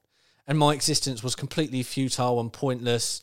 And there's no point really pushing back because I can't do anything and none of us can do anything. And, you know, that's all it's about. You know, again, you're here for a good time, not a long time. That kind of mindset. And it's the most damaging mindset to be in, that you are irrelevant, that you're just completely pointless and that you exist effectively just to you exist on a superficial level, that you don't have the power to invoke change, that you don't have that the need for talent or skills or indeed anything is actually important at all, that none of that matters. I remember there was a study done a little while ago when it said that less and less and less children are becoming musicians now and getting into music, because when they looked into it, kids were getting the same satisfaction from watching other people play music as kids used to get from playing music themselves. So we've just got a smattering of You know, we've got these kids that they might want to be a singer, a rapper, or a guitarist, or a drummer. Might want to be something. And it used to be, I will keep at this skill until I've developed a skill, and then I will be what I'm dreaming of being. But instead, they're just going on YouTube, they're watching these other people, they're imagining that it's them on stage doing all this kind of stuff. They're imagining the crowd in front of them, and then they're just going, oh, I'm not going to do it, I won't bother. They're kind of stalling their dreams for the couple of people that are there. And that's, as a musician, that's quite sad, because it's some of the worst parts of my life were only managed because of the ability to play music. There's a big swathe of my life where I was unemployed, and going to the job centre where there were people that never want to work, people that have been going there for 10 years straight, 35 years, or they don't want to work. They come there with their 4 kids and they're like, sign their bit of paper and they go. And I was pumping out these applications, and you got applications back from KFC saying, oh, sorry, you're not good enough to make fried chicken. I'm thinking, do you know what? But I would then take my guitar and I would go to my local town and I would, find the bridge spot that everyone wanted. I would sit there busking, for 5 or 6 hours. And then I'd make, 50 quid or 100 quid in change. And then I would use that money to survive for, 2 or 3 weeks.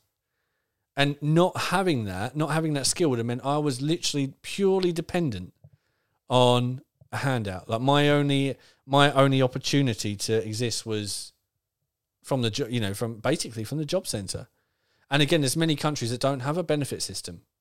So when you're not working, you're not getting anything at all. There's nothing there.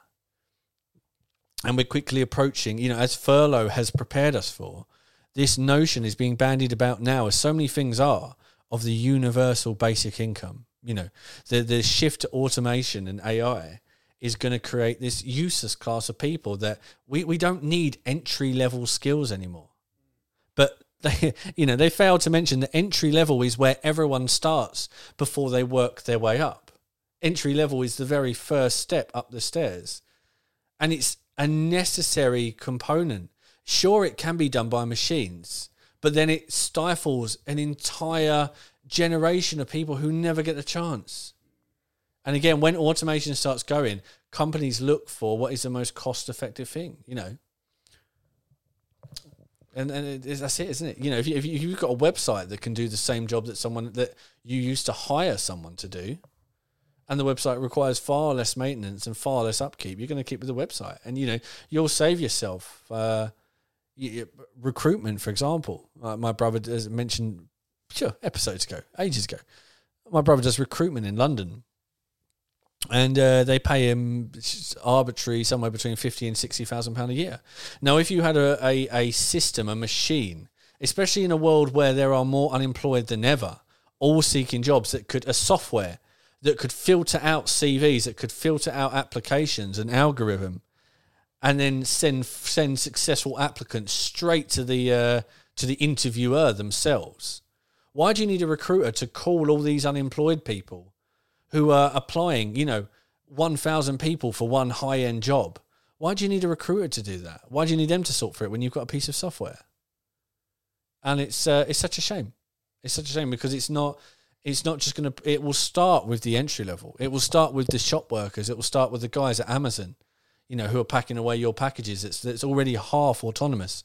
Really have a look. If you believe it can't be done, have a look into... on YouTube, there's many... if you've heard of the series How It Works, which they obviously show you how stuff is made, how it works, processes, things like that. They do an episode on Amazon, and it shows you how much of Amazon's process is autonomous. And I think Amazon said by 2030, always 2030, that they believe that their entire workforce could be autonomous, which is scary. It's really scary. Because then again, Amazon goes, Royal Mail goes, you've got Hermes, you've got DPD, you've got Yodel, you've got delivery companies, packaging companies, shelf stackers, you've got infinite amounts of things. Taxi drivers are gone because cars can be autonomous. I can't even say the word. Cars are driven by machines. And it does cover that in the New Normal documentary by the Happen Network on BitChute, where it says that cars will be able by 2030 to miss each other by 1 centimetre. And cars are going to be able to drive in a way that you would never be able to drive as a person. You know, and you buy your car and 96% of the time it's depreciating on your driveway because you only factually drive your car for about 4% of your day. And he said eventually it's going to get to the point when people are not going to trust regular driving anymore. You remember in iRobot where the cars drive themselves. And you know, Will Smith likes driving his car from time to time, even though it's really dangerous. And, you know, the female, the heroine in that is like, what are you doing? And when the robots attack, he takes control of his car, and they're like, "Are you sure you want?" You know, the autonomous voice on there is like, "Are you sure you want to do this? This is dangerous." And he's like, "Hell with this." And driverless cars are everywhere. And he said, first of all, it's going to get to a point where people feel safer with these autonomous cars because, again, they can do things that humans can't do. They can react in a way that humans can't. All the sensors and all the bells and whistles allow them to do whatever they want to do. And shortly after that, it's going to be deemed a hazard for regular drivers to drive. And then shortly after that, it's going to be made illegal. Because your tiredness in the morning, you know, you went out and you had a drink. You can't be trusted behind the wheel. You can't be trusted to not drive. If you had a drink, you've got to get home and, you know, you don't want to get a taxi. Your taxi waits 45 minutes. You're going to drive. They'll never know, you know. You had a joint, you know, a couple of hours ago and you're mostly over it. You're a little bit delirious, but you can still drive. You're better after you've had a joint. How many times have I heard that? You know, and these are the people that literally cause crashes, kill people, God knows what else. It will be deemed as you are a health hazard. You know, you're a hazard to everyone else because you can't do what a machine can do. And that's the sad thing. That's the reality we're going to when we don't kind of, as mentioned before, when we don't dig our heels in and we are not so short-sighted and say no. And the thing is, these people who want to bring this new normal into us are very, very, very versed on human psychology. So they know, like an abusive spouse, how to say the right things to get you to go along with it. You know, if I'm selling you an autonomous car, I'm not going to talk to you about how it's going to put millions of people out of work. I'm not going to talk to you about how it completely destroys your independence. I'm not going to talk to you about any of that. I'm going to talk to you. I'm not going to show you images of, you know, couples from years ago going to drive-in movies, you know, married. I'm not going to show you that stuff. I'm going to show you the statistics, the numbers on how many lives it saves and how much money you'll save and all this kind of stuff. All the stuff that I want you to hear as a salesman. This is what I want you to see. All of the good, none of the bad, which sounds, there's something going around right now where they only want to tell you the good side of it and not the bad. And that's it, isn't it? You'll go, yeah, you know, that sounds good. That I am willing to give up some of my freedom for a little bit more safety, a little bit more security. Just a little bit more here and there. And then that's all that matters. Before you know it, you've got no freedom. And you haven't really got safety, but you've got security. Oh, it's a mess. It's a big mess. But yeah, that's... do you know what I was inspired? Inspired by a couple of episodes, Chris, where you did your... what do you call it? The roundup of the adverse events. Yes. And I thought it'd been a couple of weeks, so I thought I'd dive in and I'd see where we're at right now. This is interesting. Yeah. So, naysayers. This is from gov.uk, their adverse events tracker. So this isn't pulled out of some conspiracy portal. This is gov.uk, and it's. I have to preface this that only around 1% of adverse reactions are recorded. That number varies between, when you look at it, it's between 1 and 10%. So some agencies, VAERS themselves, the Vaccine Adverse Event Reaction Survey, has said that it's only around 1% of people that actually record it. The British Medical Journal wrote a paper on how, again, only between 1 and 10% of people report adverse events. And as we've said before, think of all the people you know personally that have had the vaccine and they've had a sore arm, They've been bedridden for a week or 2 weeks. They've had terrible migraines. Maybe they've had some blow up in their lymph nodes, some inflammation, all these different things. And that's just the first one. Yeah, exactly. Yeah, exactly. And then when you acknowledge that, how many people you know that have had adverse events, then ask yourself how many of those people went onto the VAERS website or went to the government directly and said, I want to report when I was feeling really poorly for a week. I want to report when my arm was almost, my shoulder was completely locked up for 3 days with muscular pain. Oh, how many people reported that? Because I know of the several dozen people I know that have had it, I know about five to seven people that have had adverse events. Not a single one has reported it. So when they say only between 1 and 10% of people actually report their adverse event, I 100% believe that.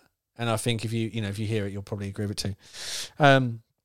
But here we go. As of the 14th of April 2021, there have been 9,100 blood disorders. There have been 7,400 cardiac disorders, 10,000 eye disorders, 70,000 gastrointestinal disorders.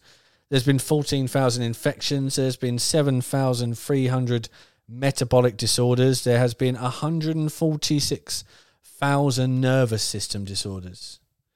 So when you are uncontrollably twitching, chattering, blinking, shaking, rocking, your nervous system collapsing.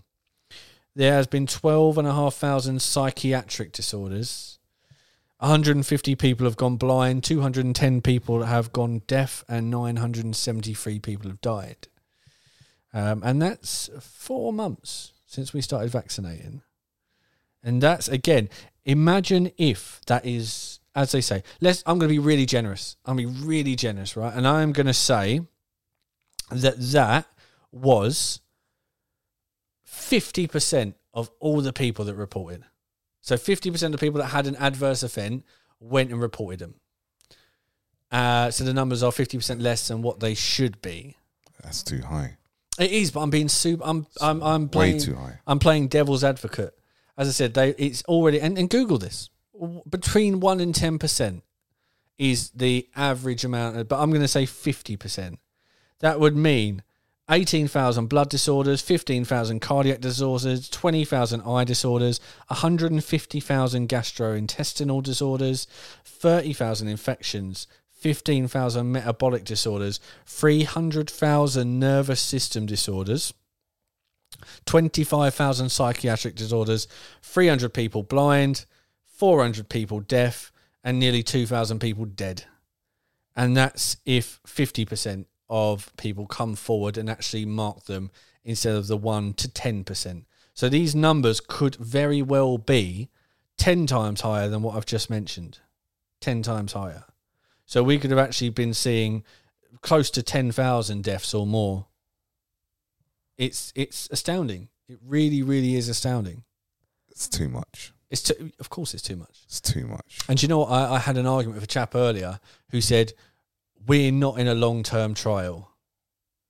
And I said, what do you mean we're not in a, the trial isn't finished till 2023. Mm-hmm. And he was like, they've done trials, they tested it on tens of thousands of people. And I couldn't believe how dense this guy was. I said, they're short-term trials. That we only started vaccinating people formally, officially in December. That's when we started rolling the vaccines out. So they've only been around for less than 5 months now, because obviously we're at the start of May. And he said no, that we're not in a long-term trial. If we look at everything in regards to long-term trials, then we wouldn't take anything. I was like, well, yes, we would. We're allowed to be skeptical. And he said, they were authorized. Anyway, they were authorized. I said they weren't authorized. They were allowed. They were allowed under emergency powers. They were allowed to happen, and they were also allowed to happen without any kind of liability whatsoever. So don't say they were authorized, that they were checked, they were screened, and they said, all right, there is enough reason here to let these happen. They were just allowed to happen to us. And I said to him, so if we are not part of the trial, if this isn't experimental, They've done the short-term safety data, apparently. They might be able to argue that they've got some mid-term data yet, but I would probably argue that mid-term data should be 6 to 12 months. I think that's probably fair. And the long-term data doesn't finish until 2023. So how can you say we're not a trial if we're right smack bang in the middle of where things are? And I said to him, bring me some evidence. I'll tell you what I'll do. I will admit this isn't a trial, that this isn't experimental. If you bring me some evidence from Pfizer, from Moderna, from AstraZeneca, from anyone, any government agency in the world that says that no adverse long-term reactions exist, there's not going to be any risk, bring me that evidence and I will concede publicly that you were correct. And of course he couldn't bring me any evidence because none existed, because the whole point of doing a long-term trial is so you find out the long-term adverse events, and they don't finish until 2023. Anyway, let me run through just some last little bits before we wrap up on what is the 19th episode of Ideas Are Bulletproof. We're going to have a bit of a revamp, I think, next week. Big 20 episodes. 20 episodes in.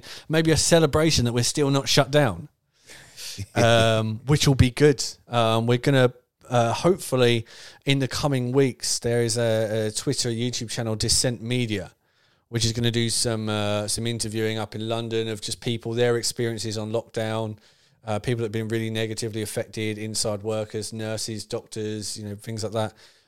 So we've been invited up to London to have a chat with them. So that will be interesting. As soon as we get some dates through, we can let you know. And do a little bit more networking on this. Because, as I said, right now it's kind of, we come on here. We don't really push ourselves on any media platform. We don't advertise ourselves too much or really do too much at all. And just let you guys kind of find us. And we realise how difficult that is. And it's perhaps somewhat letting us fly under the radar, which, we could do better than that. So a bit of a revamp next week for the big 20th episode. And, hopefully you'll hear some differences in that. Can't wait. Cannot wait. But here's some news that you may not have heard. Guarantee you haven't. Isn't this interesting? Detroit will pay $50 to anyone who convinces someone else to take the vaccine. Yeah, I heard about this. That's on Fox News. Ridiculous. Can you imagine this?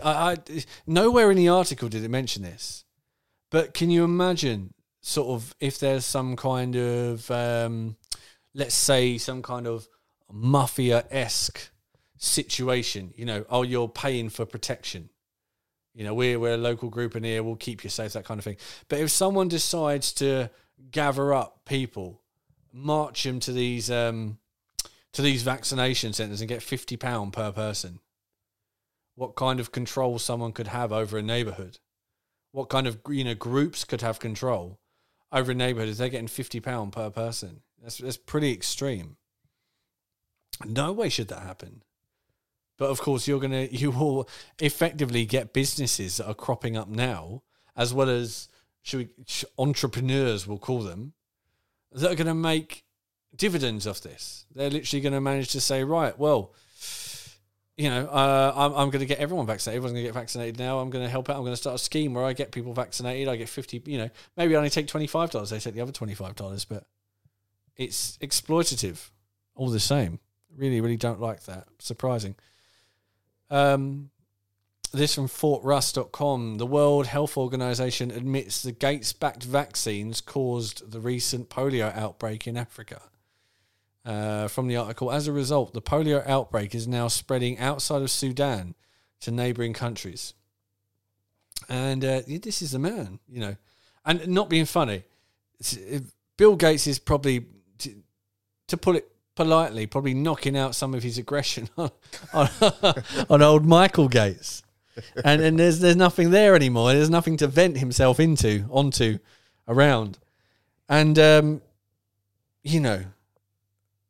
that can't be a good thing. This is, if he was shedding the dead weight, essentially, and by the size of those arms, old Michael Gates weighs a fair few stone. We really don't want to see Bill Gates unleashed. But we've said for years and years that Bill Gates making his way over to India, making his way over to Africa and saving all these people with his vaccines was not as straightforward. Let us never ever forget his speech he made where he said the world population is currently around 6.5 billion. In the next decade, it will go to 9 billion. If we're really clever with vaccinations, we can bring it down by 10 to 15%. And you go, no, he didn't say that. He bring the population down by 10 to 15% from 6.5. Very clever. Very clever. How he got away with that is beyond me. I suppose he didn't, but then again, if anyone kicks up, what happens? Who's there to listen? Who cares? No one. That's it. Always the same kind of thing. But there you go. The World Health Organization finally admits that it was thanks to Gates vaccines that there has been polio outbreaks in Africa. So there you go. I find it so funny that the World Health Organization at one point it was you must not say anything that is deviates away from what the World Health Organization says. It has to follow exactly what they say. And that was the precipice. That was the foundation for getting your stuff taken. You know, if you made a YouTube video that didn't go with what the WHO said, that's how you got demonetized. That's how you got copyright strikes. That's how you got taken down. That's how your websites got blocked. That's how half the pages that are being shared on Twitter now are having those misinformation tags on them because they don't go along with WHO. But when the WHO said lockdowns are not working, no one cared about that. And obviously America said we're going to defund the WHO. Now they're kind of saying this other stuff. Don't want to talk about that. And they're kind of losing their clout in the and now the damage is done and they've been used as a vehicle. They're kind of losing their clout because they're not really willing to toe the line as much anymore. That's such a shame. Such a shame, especially with WHO having a serpent on their logo. Right in the middle, that serpent. Yep. It's on a lot of ambulances. It's crazy, isn't it? It really is. Really is. And you'll never look at that in the same way. You really won't. This one in the Financial Times: Germany to lift restrictions for people vaccinated against COVID. So they are beginning to instill that two-tier society where only the vaccinated get to go out, get to live their life again, and the unvaccinated. And again, don't believe that's going to be something that's going to be exclusive to Germany. That's just where they start. You mention these things and you roll them out and you see them work. And then once that ritual is complete and no one fights against it and no one pushes up and talks loud enough, then it goes everywhere. So just because it isn't happening on your doorstep right now, it's coming to a theatre near you. Time to fight back now. This made me smile, this one. There's not much these days that brings a big pearly white bit of beaming to my face, but this was one of them. The NHS, and also, I just want to preface this actually. Who saw this coming? I swear we mentioned episode goes that we did, because I was talking about my dad when he said he was going to get the vaccine, had it all booked in. And I said, don't do it, Dad. You're not travelling this year. You need to give up of the idea that you're travelling. They're telling you that if you don't get the vaccine, you can't travel. But even if everyone gets the vaccine, they're not going to let you travel anyway because this isn't over yet. The full level of misery and torment is not over yet. And they know how much relief you going in the sun and in the sand and in the sea and being able to drop all this and pretend this doesn't exist for 2 or 3 weeks. They know what that can do. That can give you the power to see for another year. Me and my partner escaped. It was an escape to Turkey at the tail end September of last year. Managed to get in just before all the nonsense came about. And do you know what? I have to credit that escape with the perseverance of where we are right now. And there's so many people around us who are mentally faring so much worse. And I've still got, I'll still go through the pictures. I've still got the videos. I can still almost feel the sun, feel the wind, smell the sea. And it does really, really help you out. And they know that. But there you go. So I said it's not going to happen. We said it's not going to happen. And then despite them saying, get your vaccine, get your immunity passport ready, and then come May, come June, start booking your holidays. You can go back, return to normal. This from the Independent. The NHS app may not be ready to be a vaccine passport, as a green list is expected on Friday.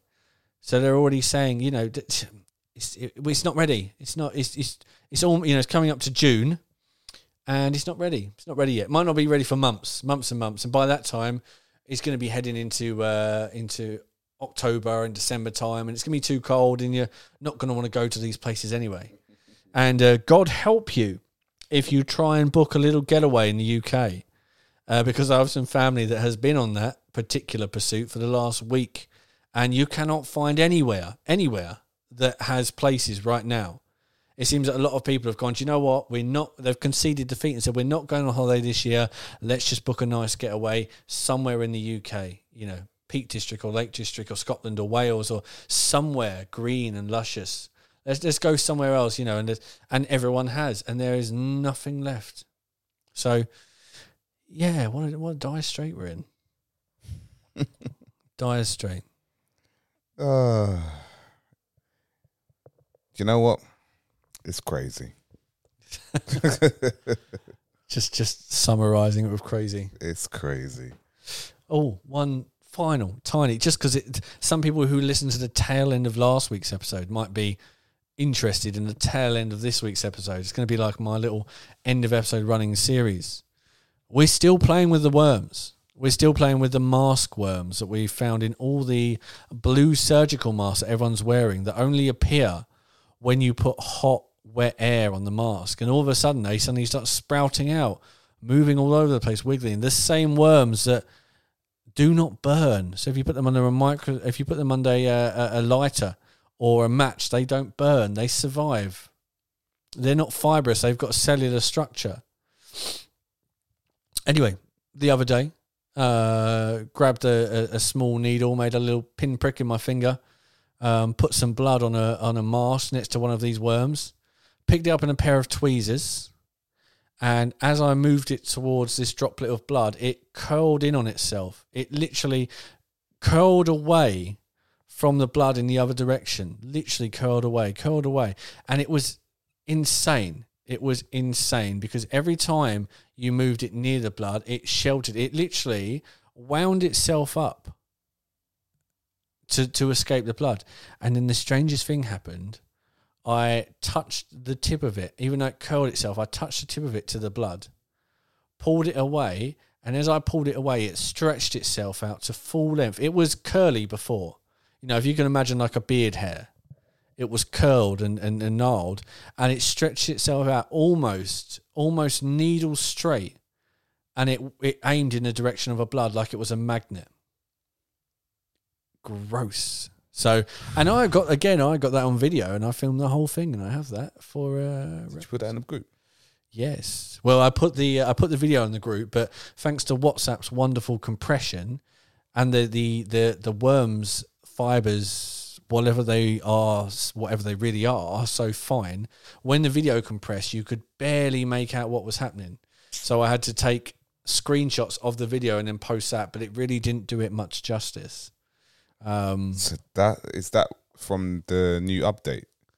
Yes. Yeah. So we've, I think we're going to do a little bit more because it's interesting to know they found these same worms wrapped up inside the COVID nose swabs as well. So they're forcing up your nose, and these things only come alive when it gets warm and when it gets wet. And before that, you can't even find them. That's a crazy thing. So if you cut these masks up and you pull them apart, they're non-existent. They just don't exist. They're not there. And as soon as you get warm and wet, you put a little bit of steam underneath them, they push themselves up through the mask. Nasty. And you have to normally, the first time Nathan's kind of the guy for this at the minute who's running the big experiments on it and filming so many of them. First of all, he was doing them. I was thinking, how are you finding so many? Because I can only find one or two. And he said to me, leave the mask under some steam for about 10 to 15 minutes. And when you come back, you'll see loads of them. And I did exactly that the other day. And where I went from being about one or two on the whole mask, and they're so minute, they're quite hard to find, to being 15 or 20 of them. But the funniest thing was he pulled one off, and he trapped it under a plastic. What would you call it? So there's the microscope he bought comes with a plate, so you can take things off. You can put it under the glass. So like a leaf, for example, something like that, and you can flatten it out so you can examine this from beyond the plate.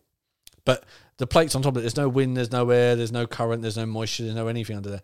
And he's left it under there. He's left it trapped there for a week.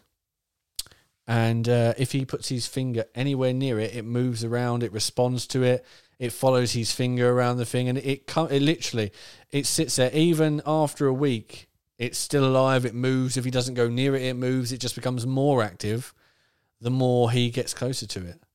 And you know what? Every experiment he puts out, I just love it. And constantly thinking of new ways we can try and work out what these things are. But what we have factually established now, fundamentally, without argument, is that they are not fibers. They're not any kind of textile fiber, that they are organic, that they have a cellular structure that you can see with a microscope. They have a cellular structure. They look like they have some kind of hooks at one end, some kind of mandible or mouthpiece or some kind of grabbing structure. And again, they do not burn. They cannot be burnt. They do not destroy under fire. Doesn't matter how long you hold them for. And even after you've burnt them, as I mentioned last one, Nathan burnt one on a plastic slide of a microscope, bubbled the plastic all around it, nigh on melted it, put it back on the microscope. This thing's still wiggling around, happy as all day. So can't be burnt, and they shy away from blood until they get a taste, and then they go absolutely crazy for it. It's very, very strange. Evil people. Evil people. But anyway, as always, thank you very much for tuning in. Episode 19. It's an achievement. It really, really is. Look forward to the Ideas of Bulletproof Podcast 2.0. And I think until that time, respect existence or expect resistance. Take care. See you later, guys.